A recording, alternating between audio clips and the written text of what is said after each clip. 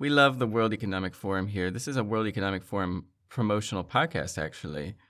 And like AI and technology is supposed to be like a god almost, you know, like we're supposed to submit to it.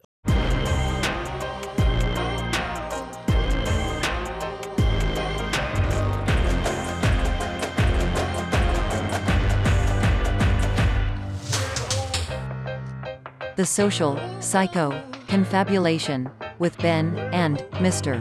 A. Good morning, good evening, good afternoon, good night. Welcome back to the podcast. Mr. A is fired for not posting our podcast, for not editing it. That's all. So we're going to end the podcast here, and that'll be it for today. The new podcast has just been. I'll have a podcast of my own that's never on time. Ben can have one that's on time, and sometimes we'll be on each other's podcast. Yeah, exactly. That's how we're going to do it. That's how we'll be constant guests on each other's podcast. Just one will be on time, the other one won't be. Yeah, I need to split off from this so I can have my own podcast. I've thought about it, doing my own thing, like also just being like, you know what, I need There's this clip of Alex Jones I want to play all the time. It goes, I want money, or I need money. So I just want to play that all the time. I need money. We could play it on our podcast. I just like how you are like, I've been thinking about making my own podcast as well. You can't even keep up with our podcast, but you're like, I've been thinking about starting another podcast. Well, I feel like when I think about it, I think what I end up thinking about is more of like I guess it's still a podcast, but like the streaming kind of thing where you just go on and you're just like, fuck it, I'm going to do it live. Just do it live. Just let my life be consumed by it, you know. I don't know. Other podcasters I know so many of them, like the people have day jobs. So I'm like, how are you doing so much? How are they preparing? Yeah. Like, yeah, what are they doing? Because it actually takes a pretty decent amount of work to make it interesting, unless there's just more interesting people. Like they're just capable of having conversations that are just more interesting. They're actors. Like, yeah, kinda. Or everyone's just funny. I don't know. Well, I mean, I think there's that part of it too. We listened back to this, but I listened to Joe Rogan talk to this guy recently, and I was like, this is the most boring conversation I've ever heard. I can't even believe we published this. I can't believe this is the most popular podcast in the world. I don't know. It was this guy. I don't even know. He's a comedian. It wasn't funny. I didn't think it was funny. I don't think it was funny, and I don't think they're interesting. But they thought they were both very funny and very interesting. And I was like, it's neither of those things. Wait, was it Brian Callen? I think so. Maybe. Wow. That's so funny. Because I listened to a podcast with him. Hold on. Conspiracy I'll look Social it up Club. right now. AKA Deep Waters, AKA Highway to the Danger Zone, Brian Callen and Sam Tripoli. It has a little bit of the vibe of ours because Brian Callen is like pretty anti-conspiracy theory, and then Sam Tripoli it was Brian Callen. Very pro. Yeah, he's a comedian, Brian Callen. I don't know if I would like him without Sam Tripoli. Like with Sam Tripoli, he's good, but he wants to have like the most basic point of view on stuff. It's so weird. It's almost like he likes being like very basic, mainstream belief in something. Boring. It's pretty funny to listen to him battle Sam Tripoli because Sam Tripoli also sounds crazy. But then when you hear Brian Callen say stuff, like Brian Callen will just say things like BlackRock has no power over anything. Oh and it's like, how could you be managing like $1 quadrillion and have no power? Like that doesn't even make sense on its face. Like, are you telling me if I gave you $1 quadrillion to invest on people's behalf, you would consider yourself powerless? Like oh my God.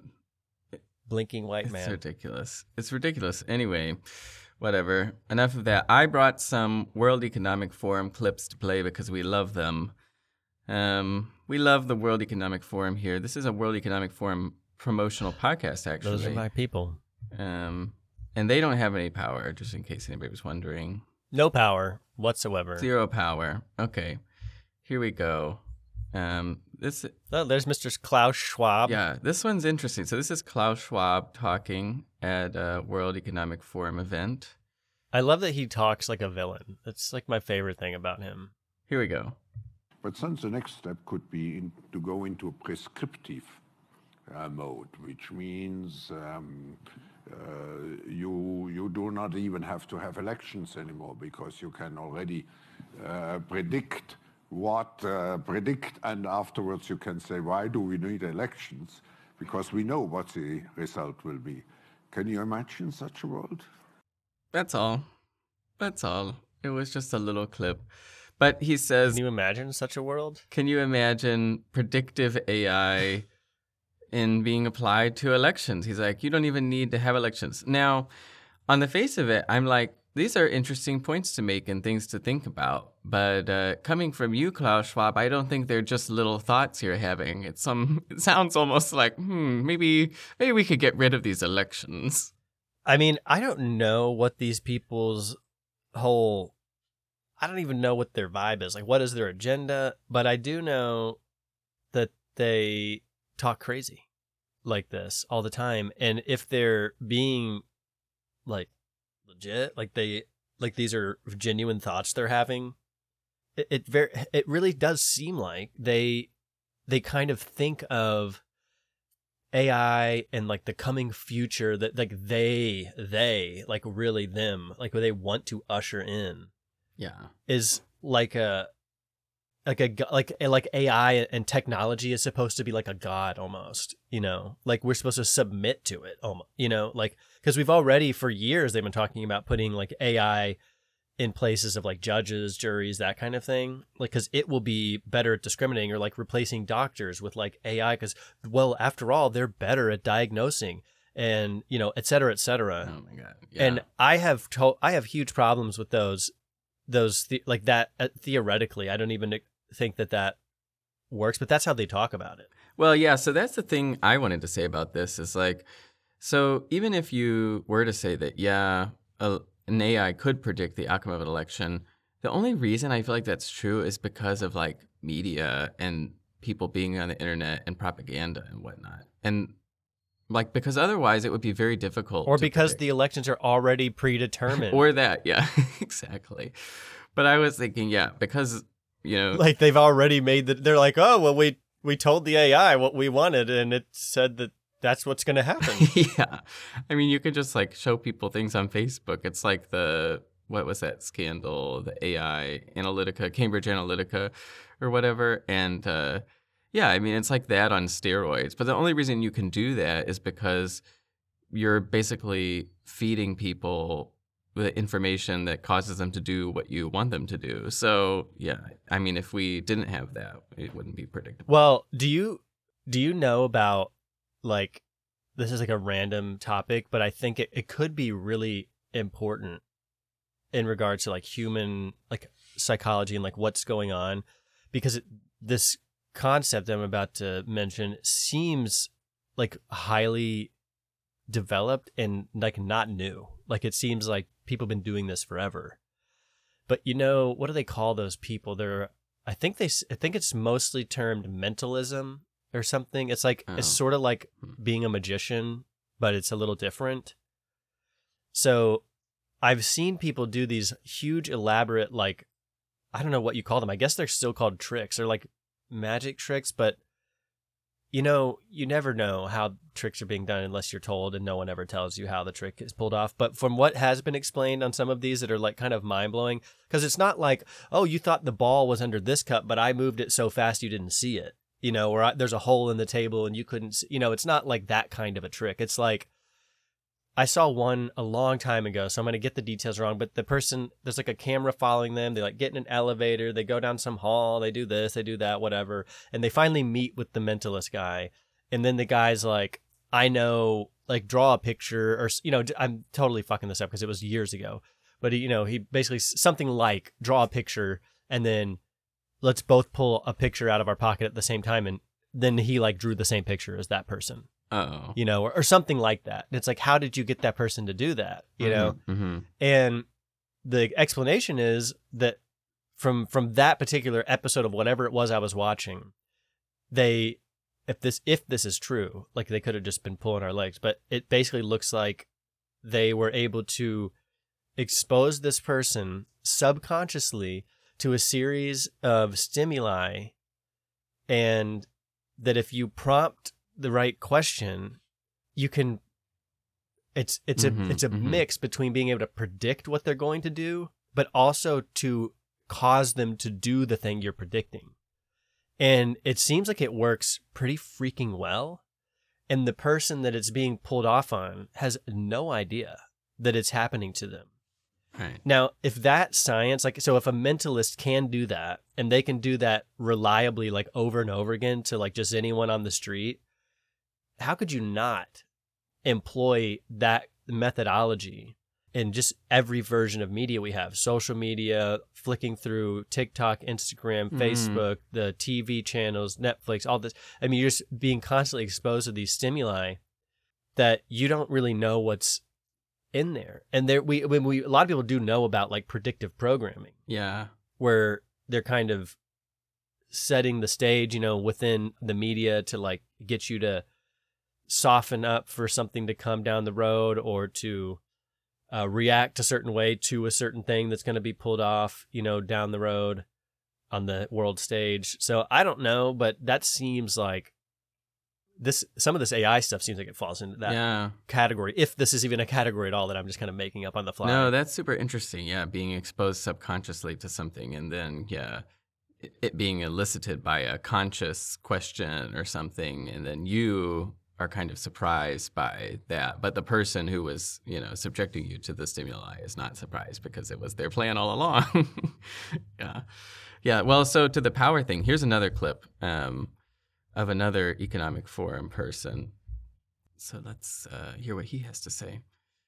Politicians need to understand, and sometimes we are faced with this kind of challenges. It is better to take today decisions that will eventually be not popular, but it will be essential to be able to shape the public opinion itself.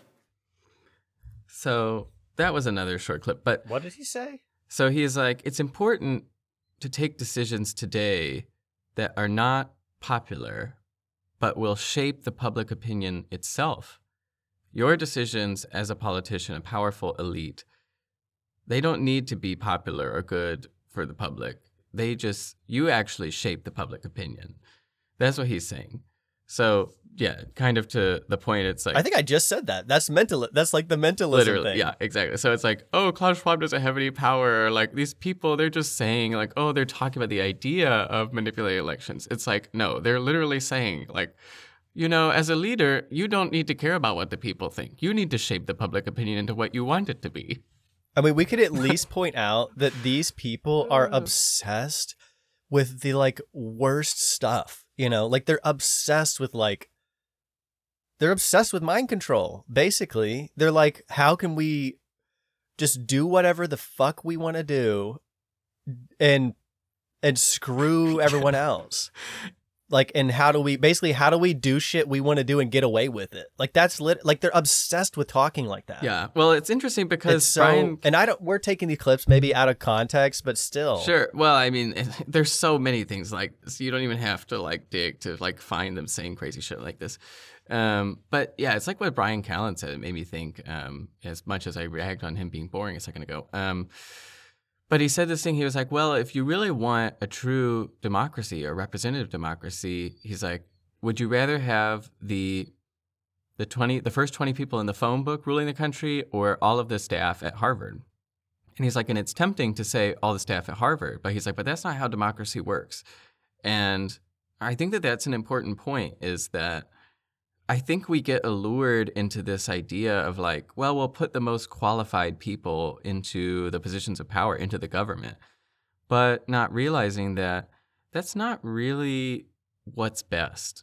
Like, rule by an elite class, like literally a technocratic society, is not best. And it's not what is good for the people. It's not rule by the people. It's rule by elites, literally. I mean, it is a technocracy, and what also it is what you get, at least, is this whole phenomenon of revolving doors, where from like the top of industry and then like back into like the top of, government institutions. Like, so you have CEOs or board members of pharmaceutical companies, and then all of a sudden they're like the head of the FDA and stuff like that, CDC, and then they're back in pharmaceutical companies. So the people that are setting, they think there's no problem with doing this. Of course, they don't want to get caught. They don't want it to be brought to attention because it looks slimy.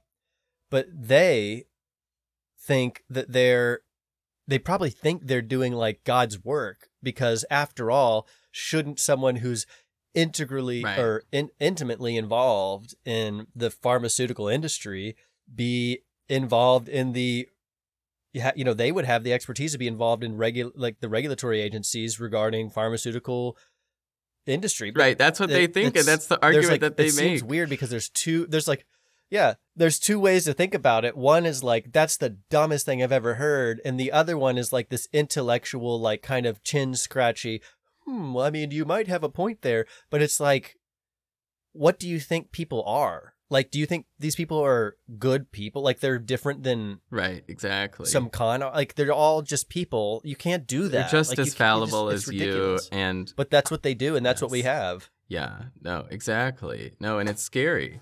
And they have a lot of money and power and prestige riding on those relationships, because that's what those are at the highest level, are positions and relationships.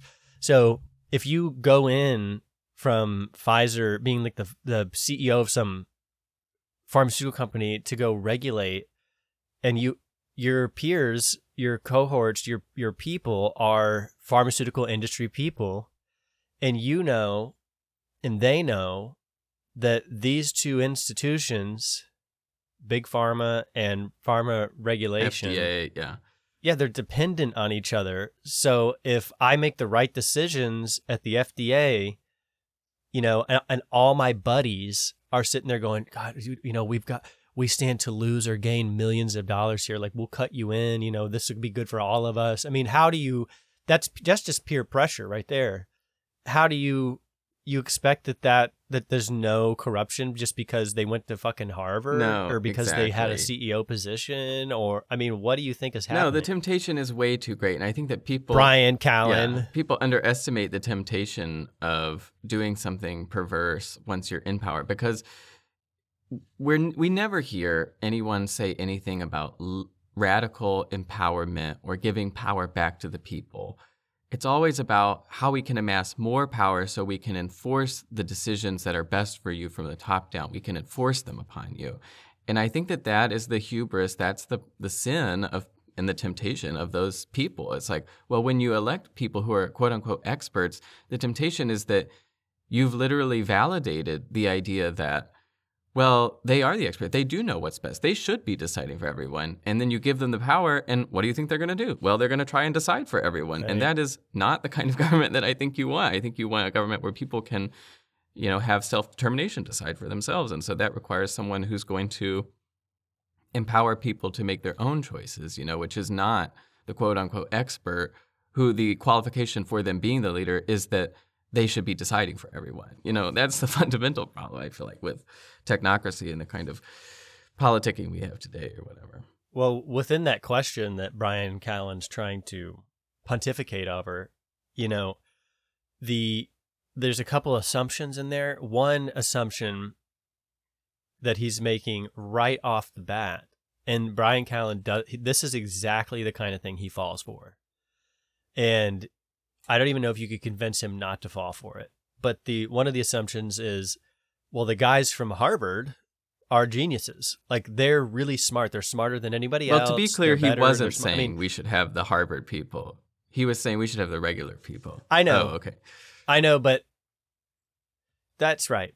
But I think that I've listened to enough of him and Sam Tripoli go back and forth that he vacillates, I think, without realizing it.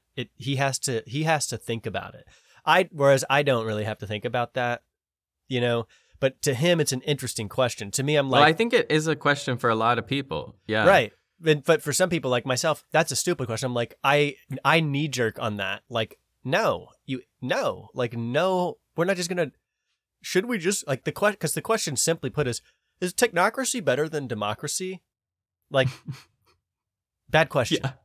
So, but the other assumption there that he's making, so not only is the assumption Harvard guys are smarter than everybody else, but there's also the assumption that the guys from the phone books are dipshits. Right. And the implicit like conclusion here is that since we have a democracy and it's just phone book guys, it's a bunch of dipshits. So first of all, I'll say, one, we don't just have phone book guys running things.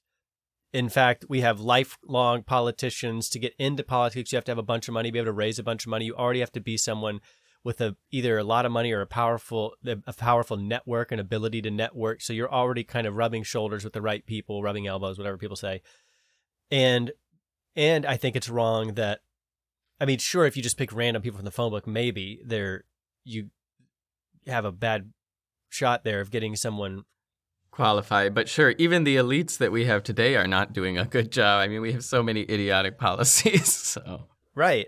And there's plenty of people in the phone book too that are, let's just say, like, just the world is full. Okay, America, the United States is full of like regular Joes that are, not that this is like the great metric, but that are like millionaires because they're industrious. They started a company. They worked hard.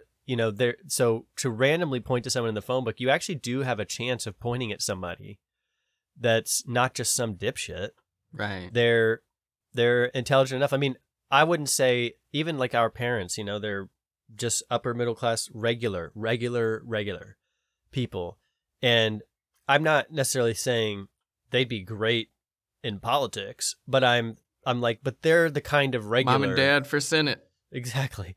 But they're just like regular people that are capable of thinking, you know what I mean? Like, this is my whole thing. I don't want anyone to really have enough power. There should be no real authoritative positions that have enough power that can affect your life dramatically because of this exact thing we're talking about. That basically what we're saying without saying it is that everyone's an idiot. Everyone's an idiot. Right, exactly. Well, you don't want anyone just making rules for everyone. yeah, the other thing, too, if you did really randomly pick people out of a phone book, you might get really humble people, which would be a really big benefit. Because one of the problems with our society is like, the people who run for positions of power are those who want to be in control, which is that's a big problem, Like, I would like someone who doesn't really want to be in power. And that's maybe one of the benefits of a monarchy. It could almost be like a draft. Yeah, it's like you were born to this. Maybe you don't want this, but the crown rests on your head, and sometimes that's a good thing, Yeah, heavy is the head that wears the crown. Yeah. Well, too, it's everybody can point to you, and it'd be like, people, off with the head if you screw it up. Whereas today, it's like everybody's pointing at one another, and it's like, whoo. It's one of those memes or something. I wonder, like, if that is a better system because what the problem is, you do end up with a kind of caste system of sorts. So you have the monarch, who I guess their main power is to levy taxes and that kind of thing, but it's for the good of the kingdom or the good of the all. And then underneath the monarch, you always have those who the monarch needs and relies on. These are the merchants and the traders and the rich guys, the rich families that basically pay them, like we kind of still have, basically pay the majority of the taxes. And you really, as the monarch, can't piss these guys off too bad because you're separate. You're the monarch and they're another class. They're the industrial class or whatever you want to call them. And they're the ones you have to worry about. They're the ones that will go to the next level down and say, listen, well, first they go to their buddies, that all the merchant class, and they go, this guy's fucking pissing me off. We don't like this guy. Someone else needs to be king. I don't want to be the king. I want to keep running my spice business, okay, making $1 million a day. But this guy's taken half, and he's not doing anything good with it. And that's a big problem. So we're going to figure out how to get rid of this guy, and then they can go to the next level down, and that would be us, I guess, the working class, and say, look, the king is fucking things up. we get our spices from you people. We're trading them and making the big money, but we can't pay you anymore. Things are gonna get rough because this monarch, and you have this whole corrective system there. Yeah. It's corrective through violence, but you start to try to think about the dynamics of how things work, and you wonder where's the fail point there? Is it because there's a power structure? But if you go down the Jordan Peterson line of thinking, you come to the conclusion that you really can't avoid some kind of, and the people like Jordan Peterson want to say that it would all be better if it was just meritocratic. If it's all just based on merit and ability and stuff like that. And that there's something true about that, but is it the system at all? Is it this? Because people like me who are way down low on that hierarchy, we knee jerk to, I'm not there's a lot in common between the poor, even though there's a big, huge current bifurcation between the poor and the other poor, like the left poor and the not left poor, like the radical. They're doing that divide and conquer. Poor. Yeah, draw the power or the lines between the people, exactly. Not between power and the people without it, but between races and genders and all these dumb things. But there's a commonality there, which I think is palpable on either side of that at the bottom level, which is this power problem. This hierarchy problem. We're on the bottom, and it feels like it's those guys on top screwing everything up. And the problem is this weird, they've really done a genius job at dividing. It's definitely, we talked about this before, it's definitely falls right in line with this Bacon's Rebellion that we talked about, where there was a conscious uprising of the poor, black and white, and then a conscious response to that, a directed on purpose response by the elite to divide that group of poor people along ridiculous lines that make no sense, black and white, and said, hey, white poor, you're closer to us than black poor are, so don't do that uprising thing again. Right. You need to defend the... Yeah, and I don't because again, we've also talked a lot about ancient Greek problems, and the elite, often like the Plato types, did not like they hated mob rule. It scared them because mob rule, the mob always at some point called for a tyrant. Right. It gets a little wild. And then the tyrant was bad. Yeah, well, it was always wasn't bad. it Plato too who said something about, or made the observation about the military state? And it's kind of interesting because that's what's happened today too, seemingly, is that, well, eventually, the kings or whoever was in charge, the emperor would amass a military protection unit or whatever, and then eventually that entity would grow so much, and because those are the people with the actual power to destroy something, that those would be the people who actually had the power, and so eventually you just have a military state, and because they're the ones with the real power to do stuff and take over and whatnot. And I think that that's sort of akin to what we have today too. It's we literally have rule by a military industrial deep state seemingly. Well, I mean, the way that our government, I guess all governments, but ours is getting to this point in a bad way, and I think has been at this point for a long time. What is government? Ultimately, in my book, it's the trade-off. It's literally a deal, a struck deal, where you as the people being governed have a governing whatever, person or body, and you're making this weird trade-off where they are allowed to do violence against you and you're not allowed to do violence against them. Because everything all power that's enacted is ultimately enacted by violence. So if you don't pay, even if you don't pay your taxes, what happens to you? Ultimately, you don't get to make that decision.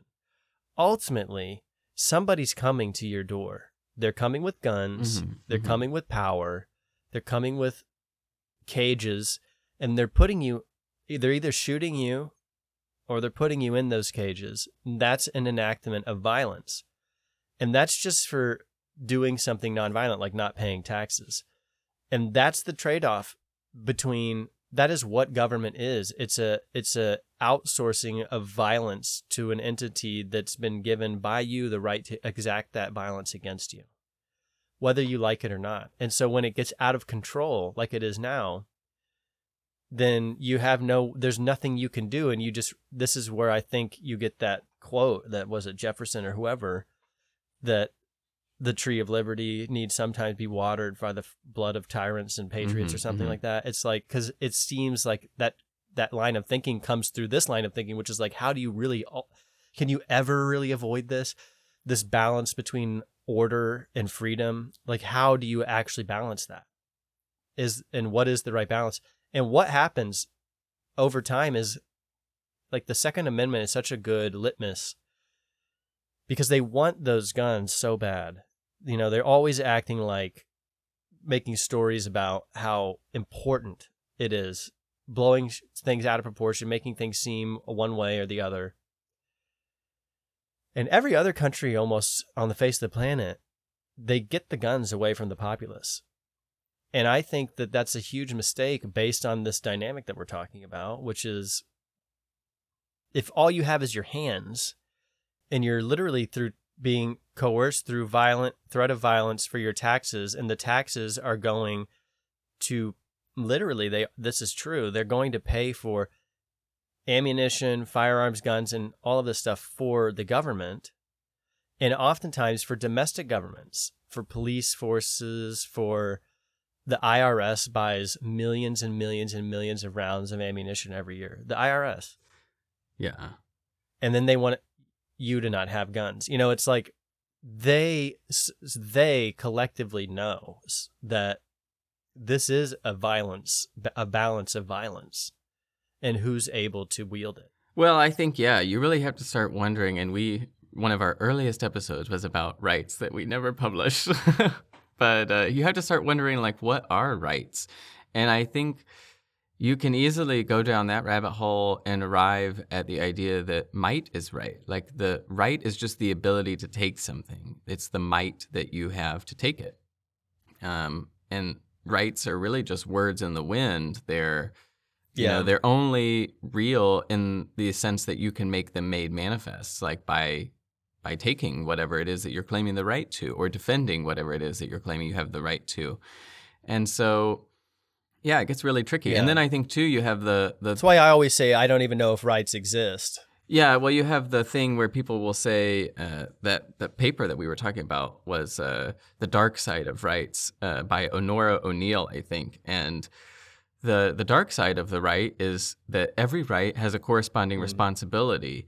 And so your right to something is someone else's responsibility, because kind of that proposition we just laid out, which is like right is actually the might to secure something. And so if in order for you to have it, it has to be secure, which means it's someone else's responsibility. If it's not your responsibility, then it's someone's. And often it's the government, or the government holds someone else responsible for giving you that right. Such if like you had a right to healthcare or something, it would be a doctor's responsibility to give you that healthcare. Or if you had a right to universal basic income, it would be someone's responsibility to provide that income to you. An obligation. Yeah, exactly. Yeah, they have a corresponding obligation. Yeah, which is why you have to be really careful with that conversation. We throw rights around, the idea of rights around just all the time.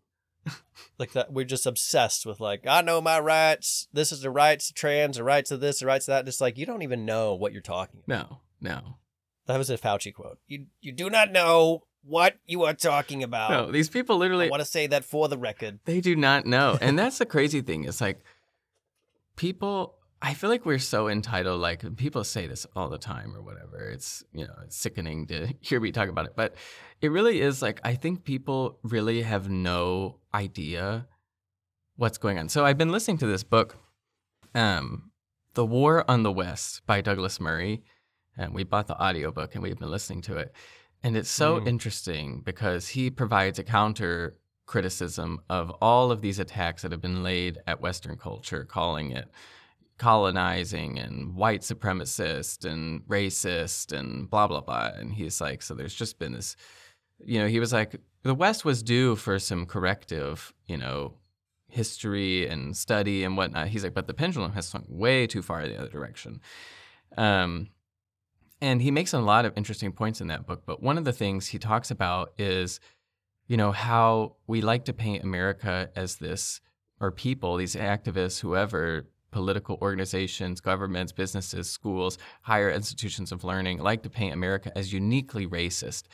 And he's like, the fact is that the world had racism going on. There was slavery everywhere, and often it was divided by racial lines or ethnic lines. And he brings up this point, and I just found it so startling. And he was like, you know, so we talk about the transatlantic slave trade, and he's like, but there is study into trade, the Eastern slave trade, where slaves were going into the Middle East, out of Africa. And he's like, and there are estimates that put that slave trade more than the transatlantic slave trade. And he's like, but we don't know about it because often what would happen in those Middle Eastern countries is they would take the slaves and they would castrate them so that they could not reproduce and that, you know, they would not interbreed with people and whatnot. So he's like, so there's no recorded history of these people or their descendants or anything. And I just thought, like, if that's real, like, you can't even imagine, like, I can't imagine what would it be like psychologically to live in a world where that was going on? Like, that was common practice. This was happening in the millions, you know? And then for people to be like complaining today about like, there's not enough people who have brown skin in the Avengers movie. You're like, what are we talking about? Like, what? Like, there are so many more important problems. And this is such a far cry from a real problem that it's hard to talk about. And he makes the point, too, that there is real slavery still going on today. He's like, I have seen real slaves. I've talked with them. I've documented their stories. He's like, there's still slavery going on in countries like Mali and Ghana in Africa right now. And he's like, and it's just sad to think about all the time that we spend talking about superficial racism, how much better our time could be spent if we spent it trying to solve the problem of the actual racism that still exists and slavery that still exists. So, yeah. Well, you know, some people think that that's kind of the overarching narrative or the overarching story of all of human history is like a kind of a slavery story. And if you think about it, in a particular way, I don't want to say the right way, but in a way, you could come to that conclusion pretty easily. You could even almost like unravel it to the point of, you know, not direct slavery, but like our understanding, like we even have like things in the like in our common parlance, like being a wage slave. Right. And that, you know, like has there really been any escape out front of the boot? Has it just changed forms? I think we see it most starkly. No one ever looks at this because they say it's too complicated for us to understand, but like the financial slavery. Mm-hmm. We briefly touched on it, I think, in like our last episode, but just like even the rich are kind of beholden to the system that requires them to not be free fully, you know, to do certain sanctioned activities with their wealth. You know, you can't even put your money in a bank because the bank doesn't work that way. The bank doesn't guarantee you get the money back. Right. It's not even like it's like written into law that you basically only get $250,000. So if you have $50 million, figure it out on your own, you know? And then so all your money is always tied up. Right. Well, that's so interesting because on principle, they literally destroy the value of your money because of lending fractional reserves or whatever. Like if you put your money in the bank, they lend at 1/10.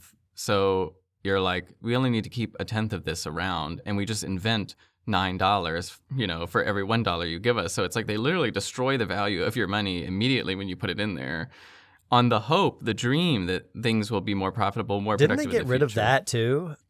Yeah, they recently got rid of. I thought they even got rid of that reserve requirement. So they got rid of reserve requirements. Yeah.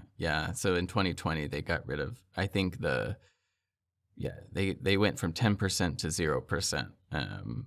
That's a fact. I looked that up recently, but I don't know how that affects fractional lending or whatever. God. Yeah, I don't. We are in economic free fall. If you haven't noticed, I think people haven't noticed because things are seemingly fine. But I think if you scratch the surface, things are not so fine immediately upon further inspection. Well, it really is become like the whole system is becoming of an illusion. Literally, though, like it's already an illusion with like, does money worth anything? Paper currency, digital dollars, not digital currency, like literally, like it's just numbers in a computer, like that kind of thing. But now we're to the point where it's like, if you have a 0% reserve requirement, meaning you don't have to have like, let me see if I get this right. You don't have to have any money to lend money. Apparently. You could just lend any money. You just make it up. Just be like, we don't have any money, but we're adding numbers to where you get the money machines. Is us. Yeah, and then you have, even though we don't have any, we'll tell you we have it. We'll tell you now have it, and then you have to pay us that money back plus interest, which is the same as like the dollar, as it's always been. It's kind of been, like even the Federal Reserve is kind of functions on that premise that like every dollar is created at $1 plus X, which is the interest on the dollar, because the Federal Reserve is loaning out all the dollars.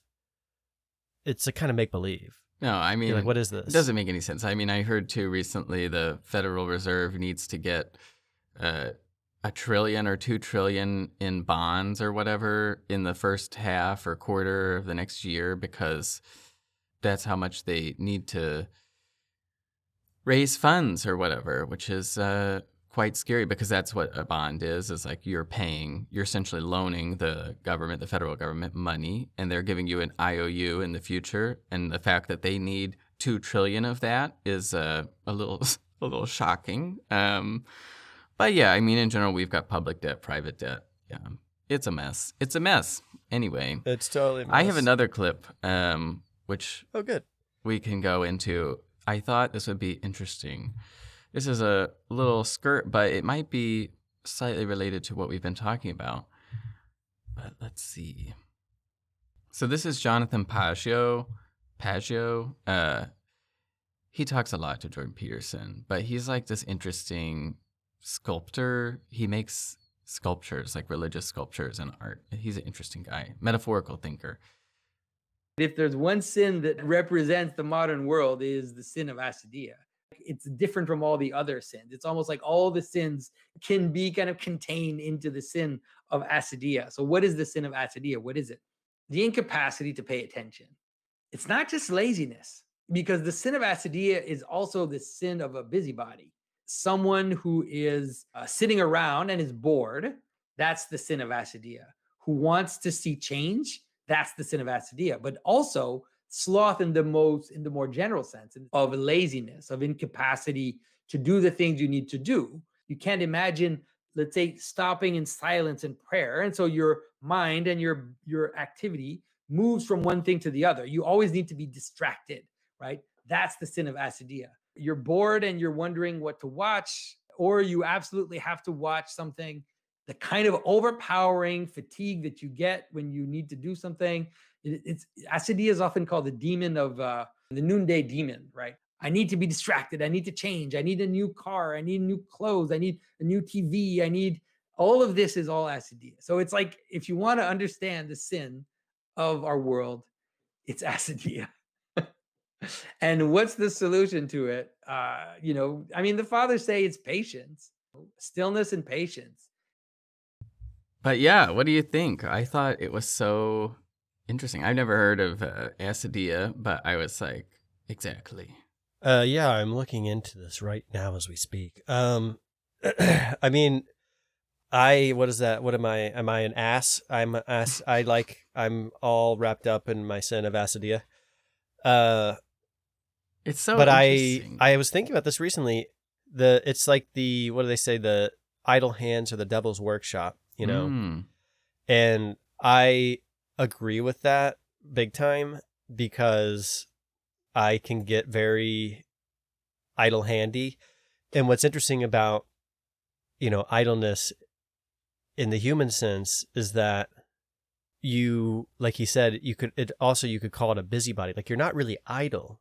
You could be doing lots of things, but it's almost like they're the wrong things. You're not focused. Yeah. But this is weird because we just talked about this on another podcast where we used the example of, I brought up the example of like all the cats that are all running around in my yard all the time. And that 90% of the time they're just like sleeping.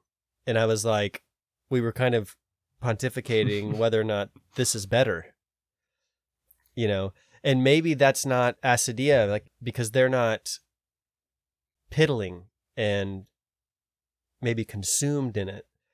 Maybe it's a stillness and a calmness and not a franticness, a restlessness. Yeah, not a restless weirdness. Because I'm reading, so on Wikipedia it says, by the way, the CIA edits those articles. I found that out recently. 100%. Not sure if they're completely concerned with the Greek nomenclature, but it's possible. But it says, it uses the word negligence, has been variously defined as a state of listlessness or torpor, of not caring or not being concerned with one's position or condition in the world. In ancient Greece, Acedia literally meant an inert state without pain or care. Early Christian monks used the term to define a spiritual state of listlessness, and from there, the term developed a markedly Christian moral tone. In modern times, it has been taken up by literary figures and connected to depression. Oh, that's so interesting. It's almost like an emptiness or whatever. And that's so what I thought when he said all that. I was like, well, it's very akin to the kind of apathy that people seem to have today. And the other thing that it reminded me of is I saw this meme because it's funny. And it was like, doctor, I think I have depression. And the person says, no, I think you're just paying attention. And it's just funny because I feel like when you start paying attention to the dire situation of some of the things going on in our society or our community, it really can be jarring or whatever. And I think that is the temptation, is to almost not pay attention, to like shut out the problems so you don't have to deal with them. Yeah, I mean, I'll go back to this notion. I suffer from this acedia. I mean, sometimes it consumes me, and it really sucks the life out of me, and it's like what do people say, like a self-licking ice cream cone or something. Like it creates this kind of cycle of, it could put you in a depression to have nothing to do, or too much to do, or not knowing what to do, or not caring, or doing a lot of things but not caring about what you're doing in like a grand sense. And I know this firsthand because what I'll do is like really benign things can actually have a dramatic effect on me, like change things dramatically for me. So like so I run the sawmill sometimes, and I'm just getting my standing back again on this barely. I just got the new mill and everything. And I kind of like relisted some things for sale online, and I sold, a couple $100 worth of stuff over like a really pretty short period of time. And even that, because that activity there's something about that activity for me that it's almost like without me knowing it, it was like, I'm going to use this word, it was like righteous, because I was contributing, to the things that, like basically the household, like to the greater situation that I really find myself in my relationship, and the miniature little community and all that, just by having a few days of, I'm going to do this, I'm going to go sell this, I got the call, I'm going to go here, I'm going to sell this, and it was like, immediately with this just short little couple meetups with people kind of changed my psychology. I can do the same thing. The same kind of effect can arise for me even just by not letting the dishes in the sink pile up, or by actually sitting down and reading, going like, I'm going to like actually read a chapter of this book I've been trying to read for like 6 months. Like, how can you try to read a book for 6 months and not make any progress? Like, that just means you're a retard. Like, what's wrong with you? It's Yoda. Like, why can you not read the book? It's so easy. No try. You just do or look do at not. the page and start reading it. There is a try though. Like, once you start, like, so I started reading that book again, and it was bothering me because my mind was doing that wandery thing where I'm like, I can read a whole shitload and think of something totally different. Like, not even comprehend anything that I read, because I was literally having a secondary stream of thought. But eventually, the other day, I was like, I'm just going to keep reading. I do not care. And eventually, I got out of that cycle, and I read and I read and I read a good deal. You know, I was like, okay, boom, got it. And I actually was engaged in what I was doing. I was actually engaged in the piddling. You know, it was just reading, but at least I was engaged in it, you know. And it was a little boost. I mean, it's mundane and dumb. It's just reading a book, but like I felt like a better person just because I was capable of doing that. So there's something to like setting your mind to something and it's more than just setting your mind to it, but like just getting out of that, whatever that is, and engaging. I guess that is it. Like, not being listless, like not being idle, not being wandering, you know, really going on the journey. Because isn't that the difference between like the wanderer and the journeyman? You know, one has a name, one doesn't. Yeah. One life kind of happens to, and the other one kind of happens to life. Yeah.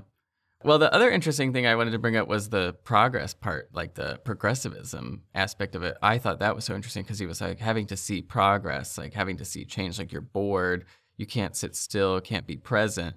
And I thought that that's so interesting because we talk about this all the time. It's like the progressivism, you know, sin. It's like, just do more progress to fix the progress or whatever. And yeah, almost like that being rooted in this same kind of idea of like, well, I'm not present. I'm not able to be still and calm and engaged with what's happening right now. I am almost bored. I'm disconnected from what's happening, and I need to see the progress in order to avoid the present in some sense. That's kind of like what it seems like this sin of acedia is. Even that stuff to me though seems like a piddling of sorts. Like, you think of like, so it's like, we're just like, oh, okay, well, problem. You're like, let's just hire a diversity officer. Like, oh, and then they can like piddle around and they're like unqualified to do anything within business, but like that we hired them so that they can hire Black people and gay people and trans people and women people, and just like, oh, piddly, piddly, piddly. Like, is there really a conviction and a journey, goal-oriented reality that's trying to be manifested? I mean, by some it is, but by the majority of people, I feel like it is piddly, because it's not the kinds of, this maybe is just opinion here, but like, that's not the kind of, I think it's, even that's like missing it. Like, it seems haughty, like it seems laudable, like as a theory almost, but what is it really? You know, like, what are we really doing? It all seems ephemeral, and I feel like even like marches and protests kind of give that vibe, you know, where you're just like, what? I never understood. I'm like, what are people doing? Do people really think that the people, like the elite or whoever it is, gives a shit that you're standing around wasting your time holding a sign? Like, does anyone care? Because I'll care. All that ever seems to me like a protest, all that's ever seemed to be good for is to show other people, not the elite, just to show other people, if you think this too, you're not alone, you know? Right. So if there's like people handing out pamphlets about how abortion's no good, the best that's doing, you're pissing off one group, the elites don't care, And the only people I feel like that's really having the intended effect on is the people that are like, oh, I believe that too. Like at least there's other people out there like that. Like you just feel a little less alone. But Yeah. and I'm a hypocrite because I don't know what I'm doing, ever. I'm the worst at this shit. And I spread myself thin completely where I start 100 things at one time. And I don't even know why I do it.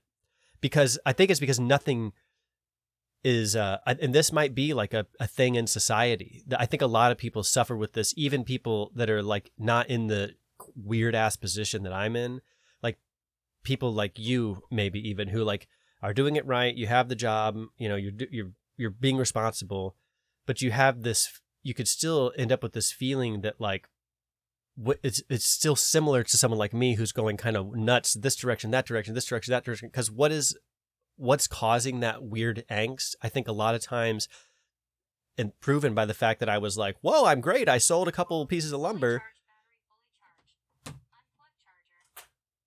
Is that you're kind of like, when is this, where's this going? Like, is this, what's going to pay off? Like, what's worth my time? What am I, you know what I mean? Yeah. Like, I feel like even people in really responsible situations have that feeling where they're like, oh, like I'm doing my job, I'm making the money, I'm doing responsible, I'm saving and all this. And I'm like, but they still, a lot of people end up with that thought of like, what's the payoff here? Like, what am I really doing? Where am I really going? What is my real journey here? And because a lot of people like Johnny, who we talked to, is like, yeah, I just said, fuck all that. Mm-hmm. Mm-hmm. I just threw it all away because I was like, that's not cool. That's not me. I got another mission. And I think that I was cautionary. I gave him a cautionary note to say, be ready for this to be bullshit too, in a way. I'm saying, if Johnny's listening, I'm not being rude. I talk like this, be ready for that to be bullshit too. But at the same time, I like applaud somebody for going, no, I had a conviction. I had a real feeling. I had something that felt important. And that's what I'll put the grindstone to this thing. And I'll put my head down on that. And I feel like that can be more fulfilling than, other stuff. I met a guy not too long ago that I claimed was a possible millionaire. I couldn't tell, but he gave the millionaire vibe, but he was doing weird stuff like living in a storage unit. And I was like, what are you doing, dude? And he's like, well, about this, about that, I'm doing this, I'm doing that. I'm like, what is, but, he kind of left behind the other life and was like, I have this new thing I'm doing. And that to me, he probably finds himself, I would imagine, in a place of asymptote or whatever the fuck that word was. Acedia. Yeah, Acedia. But he's probably effective. He has stuff to show for it. And I feel like he's having that experience too. It's a similar kind of, Yeah, no, I need a thing. I need a calling. a lot of people, a lot of rich people have that experience of being like busybodies or whatever, and you don't know what your aim is or whatever, and so you do things to fill the time during the day or whatever. Because you have no aim and you're not making progress toward anything, you do things in order to distract you from that fact or whatever, or the misery of your situation, or the problems that you actually do need to solve about, the your Acedia situation. of your situation. Yeah, exactly. And I think that is, that's widespread. And I think, there's, lots of explanations why, people do such things or whatever. Is the homelessness thing part of this? Yeah, well, the homelessness thing, that's interesting. I mean, I think you see a lot of people checking out of the normal system. And I think for reasons that are like, it's hollow. It feels hollow, I think, is that kind of like thing he was saying. It's like this like listfulness, there's something hollow about it. There's something missing. And it's interesting because we mentioned that before too. And I think that's the kind of story of our cities too. It's like, because I've had this thought recently because we talk about, things being bad or whatever. And you can also think, well, things are like better than they've ever been. And in some sense they are, but there's also like, well, if things are so much better, why do people feel so bad? And I think that that's the the rot at the core or whatever, the perfume on the coffin or whatever, the dressing up of something rotten. And I think that we have a very aesthetic society, so to speak, like it's beautiful, but it's hollow. And there's something deep about that, I think. Yeah. So, well, I mean, it's hard. This is an interesting thing. Like it's difficult to figure out what to do when things are really easy. You think of like the idle rich and how many problems like rich, like trust fund kids have, how like bizarre and weird they can become, because when you're in a real place of hardship, you know what to do. If you're hungry, you have to figure out how to find food. If you have a kid and you're hungry, you got to figure out how to feed your kid. That's all that matters. And you're going to figure that out. You're not going to sit there and wonder if you should dick around with the third broken lawnmower in your backyard today, or maybe you should do this instead or that. It's like, no, I know what I need to do. I have a problem and I need to find a solution. When everything's really comfortable, it is a lot more difficult to figure out what you should be doing. I struggle with shoulds. Anything with a should. Should I do this or should I do that? I ask myself that question all the freaking time. Maybe it's the wrong question. Maybe the right question is will. I don't know. Will I do this? Not will as in a question, but like will as in I will it. Like that's maybe how we should understand what we mean when we say these things. Like, because that's the truth. Will I do it? If I will it. That's if you know what I mean? Like that's the truth. Like if you will, if you do. And, I was also going to ask the question to you, but the delay was throwing me off. Couldn't figure out where you're actually pausing. But I was going to say, what is the cure for acedia? Like what's the solution? Whether it's me or whether it's you or whether it's whoever. I actually, this is just a side note. You can answer that question, but I heard this little tiny clip today of this. I wanted to play it, but then it was like, I don't know who this is. And I looked, he was like a self-help guy, like a fake online self-help dude or something. Maybe he's legit. I don't know. But he said, if you were going to make a person and you wanted to make them patient, you wanted to make a patient person, you wanted to make somebody who's resilient, you wanted to make a person, make them patient, make them resilient, make them effective, make them capable. How would you do that? What would you give that person? You would have to give them, to make a patient person, you have to give them turmoil. To make a sturdy person, like a competent person, you have to give them hardship, something to overcome. I mean, when you put it that way, like you get to be God for one person. You make a person, you pick their situation. What do you give them? Like that's an interesting way to think about it, and a difficult thing to answer. And it's really stark for me reading this Fourth Turning book, because it's all about the generations.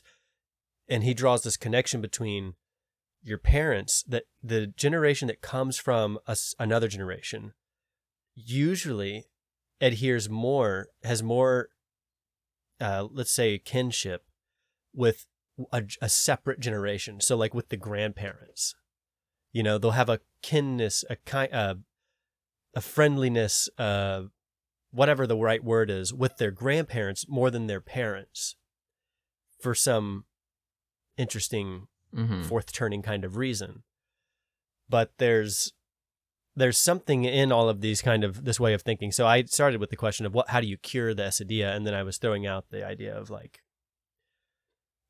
imagine actually making a person. Like, how do you make a person that overcomes acedia, I guess is what I was saying. Yeah, well, he says in that video, Jonathan Pacho, says, well, it's patience. But yeah, to your point too, it's like, well, how do you cultivate patience? And partly it's like maybe situational, like you cultivate it through hardship and turmoil and challenge. But I think, it's almost like gratitude. Like, I think it's a practice. Like, people will point this out, that gratitude is not a natural instinct. Like, you're not instantly grateful. Like, gratitude is something that you practice and can be heightened the more you practice it. And I think, maybe the virtues have that quality, that like patience is also like that. Like the more that you practice patience, the more you can be patient or whatever. Like I definitely feel myself falling into that because while I'm like an effective person, I realize I'm not a patient person. I think that that's it's like you can have two forms of the sin of acedia. You can be an effective avoidant person, like where you're just really effective at making yourself busy, and that's still acedia because you still need to be the busybody, you still need to be stuck at work. Or you can have the ineffective form of acedia, where it's like you're troubled by the form of ineffectiveness, the need to be busy, It's like, but you're you've overcome by your anxiety in it or whatever. And so it's like you versus me, basically. Like we're both kind of busybodies, but you're busybody in a way that's beautiful, looks different, and I'm busybody in a way that's tragic. Yeah, so I think it's like, how do we? It's terrifying, to be honest. How do we deal with it? Yeah, and I think practicing patience. Yeah, so I guess you could overcome acedia even as like a monk. I guess you could be someone who's like, I'm going to do nothing but this monk stuff, which may look very idle, but it doesn't mean that you're stuck in acedia because you're doing it. You're focused. You're present. Yeah. This is the calling. This is the thing. Like I'm focused on this thing. Yeah. So that's an interesting way of thinking about it. I'm gonna read the 12 Rules book finally. Oh, which somebody bought me. Finally. I don't remember who. Kim, I think, maybe got it for me. But I need to read that because I want to become a better person, and it's time to figure this shit the fuck out for me personally. Because I have no idea what I am so aimless. It's unbelievable. It's unbelievable. Yeah, read the book. The last thing I wanted to say, though, is like about the thing you just mentioned is like the presence or whatever, like focus. I think that's another way to increase patience. It's like meditation or whatever, like practicing being present. It's like that's what the meditation is. It's like just paying attention, like the practice of paying attention. And I think that is something that has to be practiced and learned, because if you don't, then you're just drawn, you're kind of like listless, like that's a good word for you. Like you're kind of blown in the wind like a tumbleweed in any which direction or whatever. But yeah, Jordan Peterson talks a lot about that in that book and how to be aimful. And I wonder too. Yeah, I mean, I can't remember if it was Thomas Metzinger or if it was, maybe it was Yuval Noah Harari, somebody talking about kind of meditation and what that looks like a lot of times. And one person described it as, I can't remember if it was Metzinger or Harari. Maybe it was neither one. I can't remember. Anyways, but they were saying that it's so hard, to meditate. And he said, this guy, whoever it was, saying that, he visualized or gave a visualization for what these like intrusive thoughts are in a meditative state. And he made them into basically like children, like a line of children. Then they all want your attention, all these thoughts. And you don't want to just reject them. Like that's apparently not the right approach. But you can pick each one up as they come, notice it, and set them down and let them go on their way. And that you don't have to be disturbed by the stream of thought, but notice them instead. And go, oh, this is coming. Now I let that go. This one's coming. Oh, wait. And now I let it go. Because it's so difficult, even for a practiced meditator, to like figure out why can't I do something? Why can't I do nothing for 5 seconds? Why is 5 seconds or 5 minutes? Like I'm literally, my goal is not think about stuff constantly for just 5 minutes, and you can't even do it. It's like almost impossible. It's crazy. And another thing, this is Yuval Noah Harari said this, and I started thinking about what this would be like, and I'm like, damn, that would be something.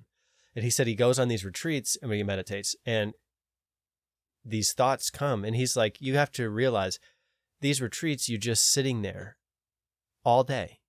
And he's like, you think the worst thing is going to be your ass, like how uncomfortable you get just sitting there for 14 hours. He said, that's nothing compared to the pain of the thoughts that come, everything. Because all you're doing is thinking for like a week. You're just sitting there letting thoughts come and go for a week straight. And he's like, the thoughts that will come to you will like haunt you, like who you are emerges to you and like reveals itself to you. Events that have happened to you that you didn't even remember, things that you said to people, ways that you treated people, ways that people treated you, the way that you are every day, the patterns that you don't even know that you're stuck in, the type of person you are versus who you think you are, who you want to be versus what you really are.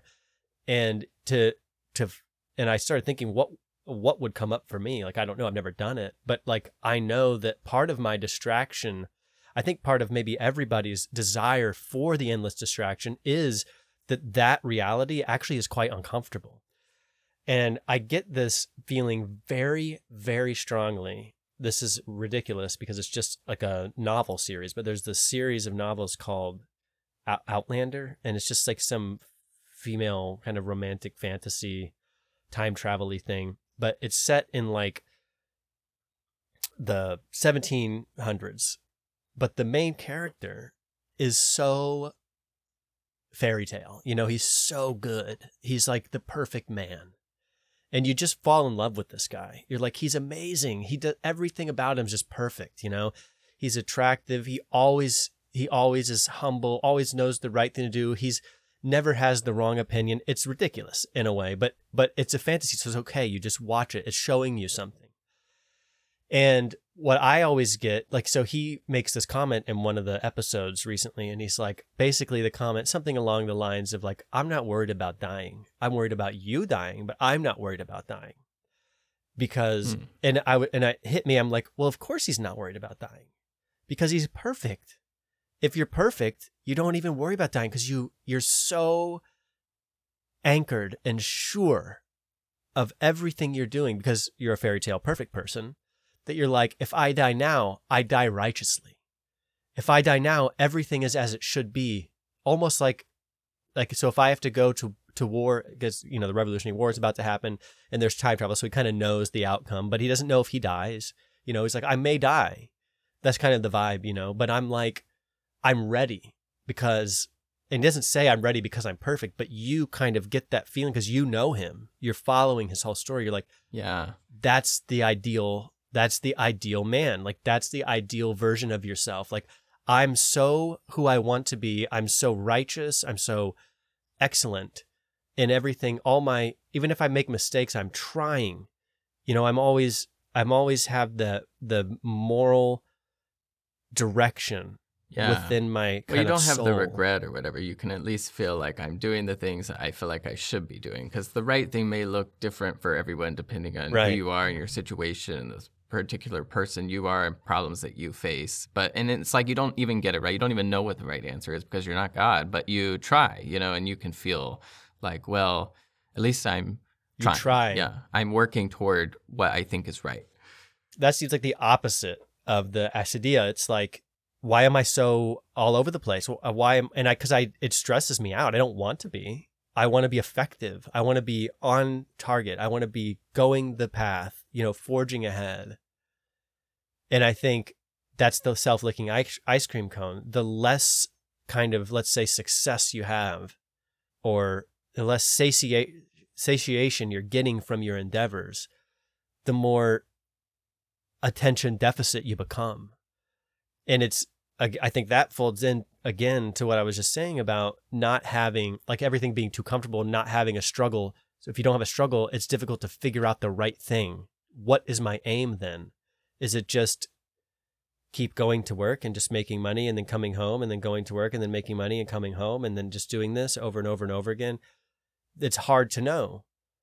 But the opposite of all of that is kind of like knowing, in a way, you know, knowing the general direction, the general reason, the raison d'être, the reason for being.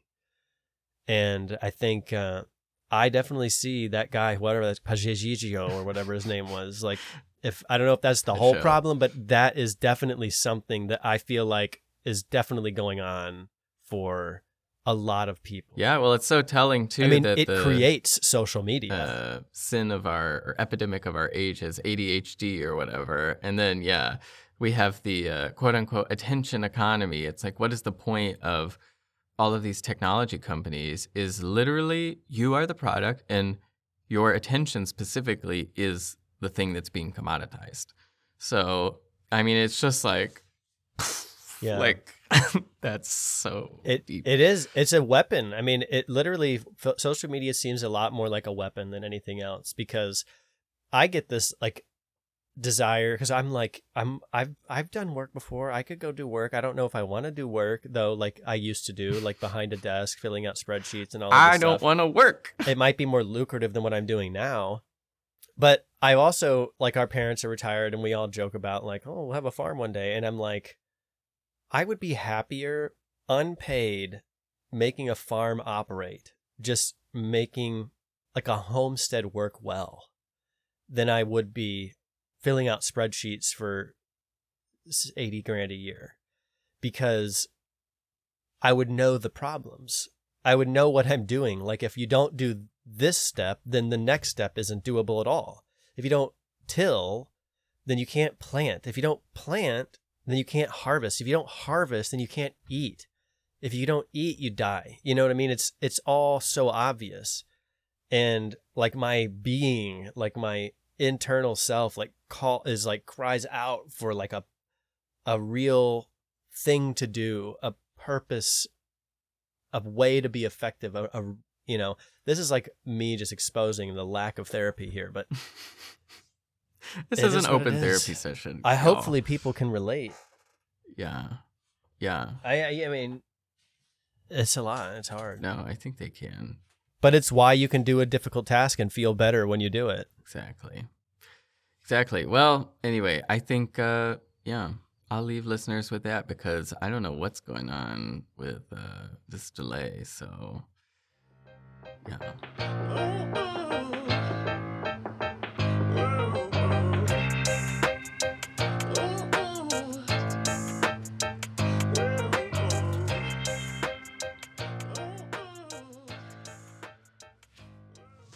I just wanted to read this to you. We don't have to leave this in. I just wanted to like show you this archetype thing so you can think about it as you read some Jung. So this is the 4 archetypes. It says, perhaps no ancient people were as fascinated with the four-sidedness of nature as were the Greeks. By the time of Heraclitus in the 6th century BC, Hellenistic philosophers understood that all worldly phenomena are definable as 2 pairs of opposites. This belief gave birth to the theory of 4 elements: fire, air, embodying the opposites of hot and cold, and earth and water, embodying the opposites of dry and wet. In Hellenistic cosmology, all matter was reducible to these elements, and all change expressible as a dynamic equilibrium between each elemental quality and its opposite. Okay, so blah, blah, blah, some more Greek shit. Through the next 2 millennia, the Hellenistic paradigm dominated Western speculation about personality differences and disorders. During the Renaissance, it spun off many words that readily entered the English and Romantic languages, from sanguine, choleric, melancholic, phlegmatic, to humorous and temperamental. Then came the Enlightenment, which declared human nature to be conquerable. The ancient quaternities fell out of favor for more than a century, eclipsed by scientific medicine, experimental psychology, and Freud's theory of the malleable ego. In the current century, 4 temperaments have regained some of their former esteem. The turnabout came from the years around World War I, when a new generation of European psychologists revolted against positivism and made a fourfold thinking popular again.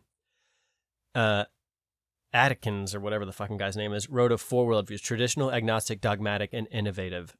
Edward Spranger wrote of 4 types: theoretical, aesthetic, religious, economic.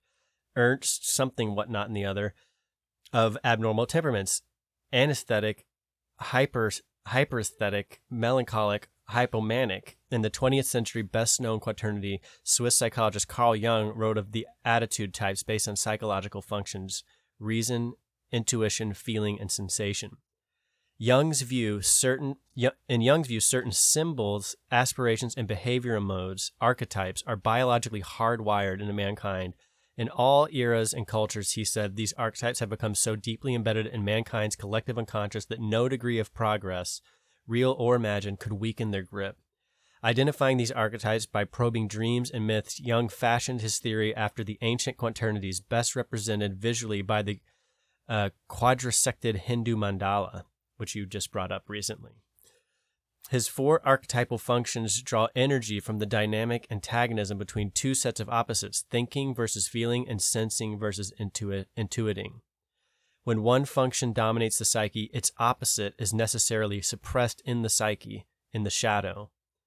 Past midlife, people become conscious of the limits of their dominant archetype and draw energy, constructively or destructively, from its shadow. Jung called this quest for life cycle self-correction individuation, I mean. Okay, blah, blah, blah. Jung saw the hero myth as perhaps the most potent expression of his archetypes recurring in a wide range of eras and cultures. Like the Superman. Okay, so this is where it gets really interesting. Maybe I'll just send you these 2 pages because it goes through all of our archetypes, like our stories. And it's so interesting because we all know the hero's journey, but he's like, this guy pulls in like some of the other like non-heroes and then relates them to like our people. So millennials are heroes, I think. It's very interesting, but you end up drawing from your shadow after a certain time in your life, either constructively or destructively. And the theory on like how that creates culture and like the people that emerge from it is really bizarre. I'll have to find it later. I can't find the actual list of like our personal, but I mean literally everything from like Wizard of Oz to Superman, Snow White, Obi-Wan Kenobi, The Lion King, who all the characters are, like Rafiki, the nomad, the wise old man, the magician versus like the wanderer, all of these things. It's super interesting. Interesting. Yeah. Well, Blah, blah, yeah, blah. because that is, I'll have to he send does you talk this. about this like squaring of the circle or whatever. It's so interesting. Well, This 4. the 4 thing is whatnots. weird. And that's Myers-Briggs, by the way. He brings up the Myers-Briggs test too. He's like, this comes like even the fact that we do that, like that we come up with this test, like the Myers-Briggs, it's like, that's literally us like squeezing on our archetypes going, there's something here without ever knowing that like we're drawing on this ancient tradition of understanding basically earth, wind, and fire. Right. Like, or the 4 humors, like the 4 biles, like, oh, it's yellow bile and black bile and blood and stuff. And it's like, what? Like, how is this all clearly intrinsically connected and we have no idea what we're doing? But we're finding it over and over and over again. But so I put a star next to this. This is interesting. Another popular type of myth, that of the young prophet and the old king, is much the opposite. These legends tell not of the founding of a kingdom, but of religions. They invoke memories not of a world threatened by dire peril, but of a world suffocating under mighty dynasties that have become oversecure and soul dead. They speak to the insight, not valor, of youth, and the blindness, not wisdom, of elders. And then he talks about Abraham and all them, yada, yada, yada. The prophet myth reveals what Jung would call the shadow of the aging hero archetype. The hero is not seen through his own eyes, but through the fresh vision of the youth prophet, the one who sees that the emperor has no clothes, not of the emperor's own peers, but a child who dares to speak the truth. Blah, blah, blah, blah, blah, blah. Okay, so the prophet myth is the awakening era. You'd just find this book really fascinating.